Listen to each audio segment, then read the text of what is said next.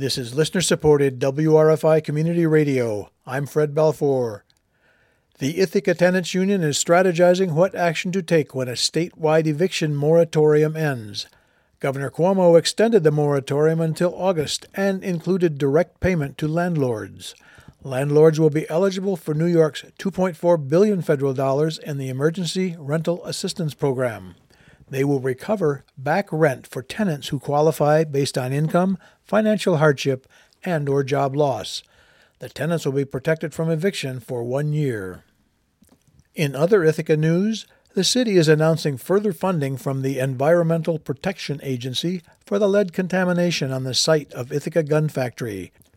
The EPA funding will erect a barrier between Ithaca Falls and the surrounding cliffs to hold back rock and soil dislodged from the cliffs.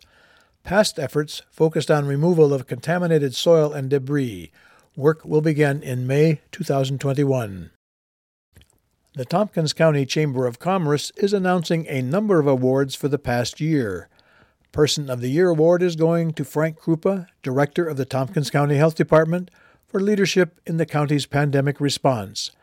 Not-for-Profit of the Year is going to GIAC, also known as Greater Ithaca Activity Center, for providing critical services for children, seniors, and the community at large. Entrepreneur of the Year is going to Stephanie Holzbar of Serendipity Catering and The Backlot for demonstrating resilience in the face of adversity in the hard-hit areas of catering and food services.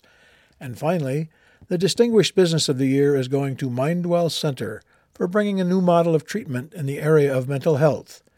The awards will be given on May 20th at Cultivar and viewable at home by pre-registration. Today's weather: mostly sunny with a slight chance of showers in mid-afternoon, high near 75. You can listen to this and all of WRFI's news content wherever you get your podcasts. This is WRFI News.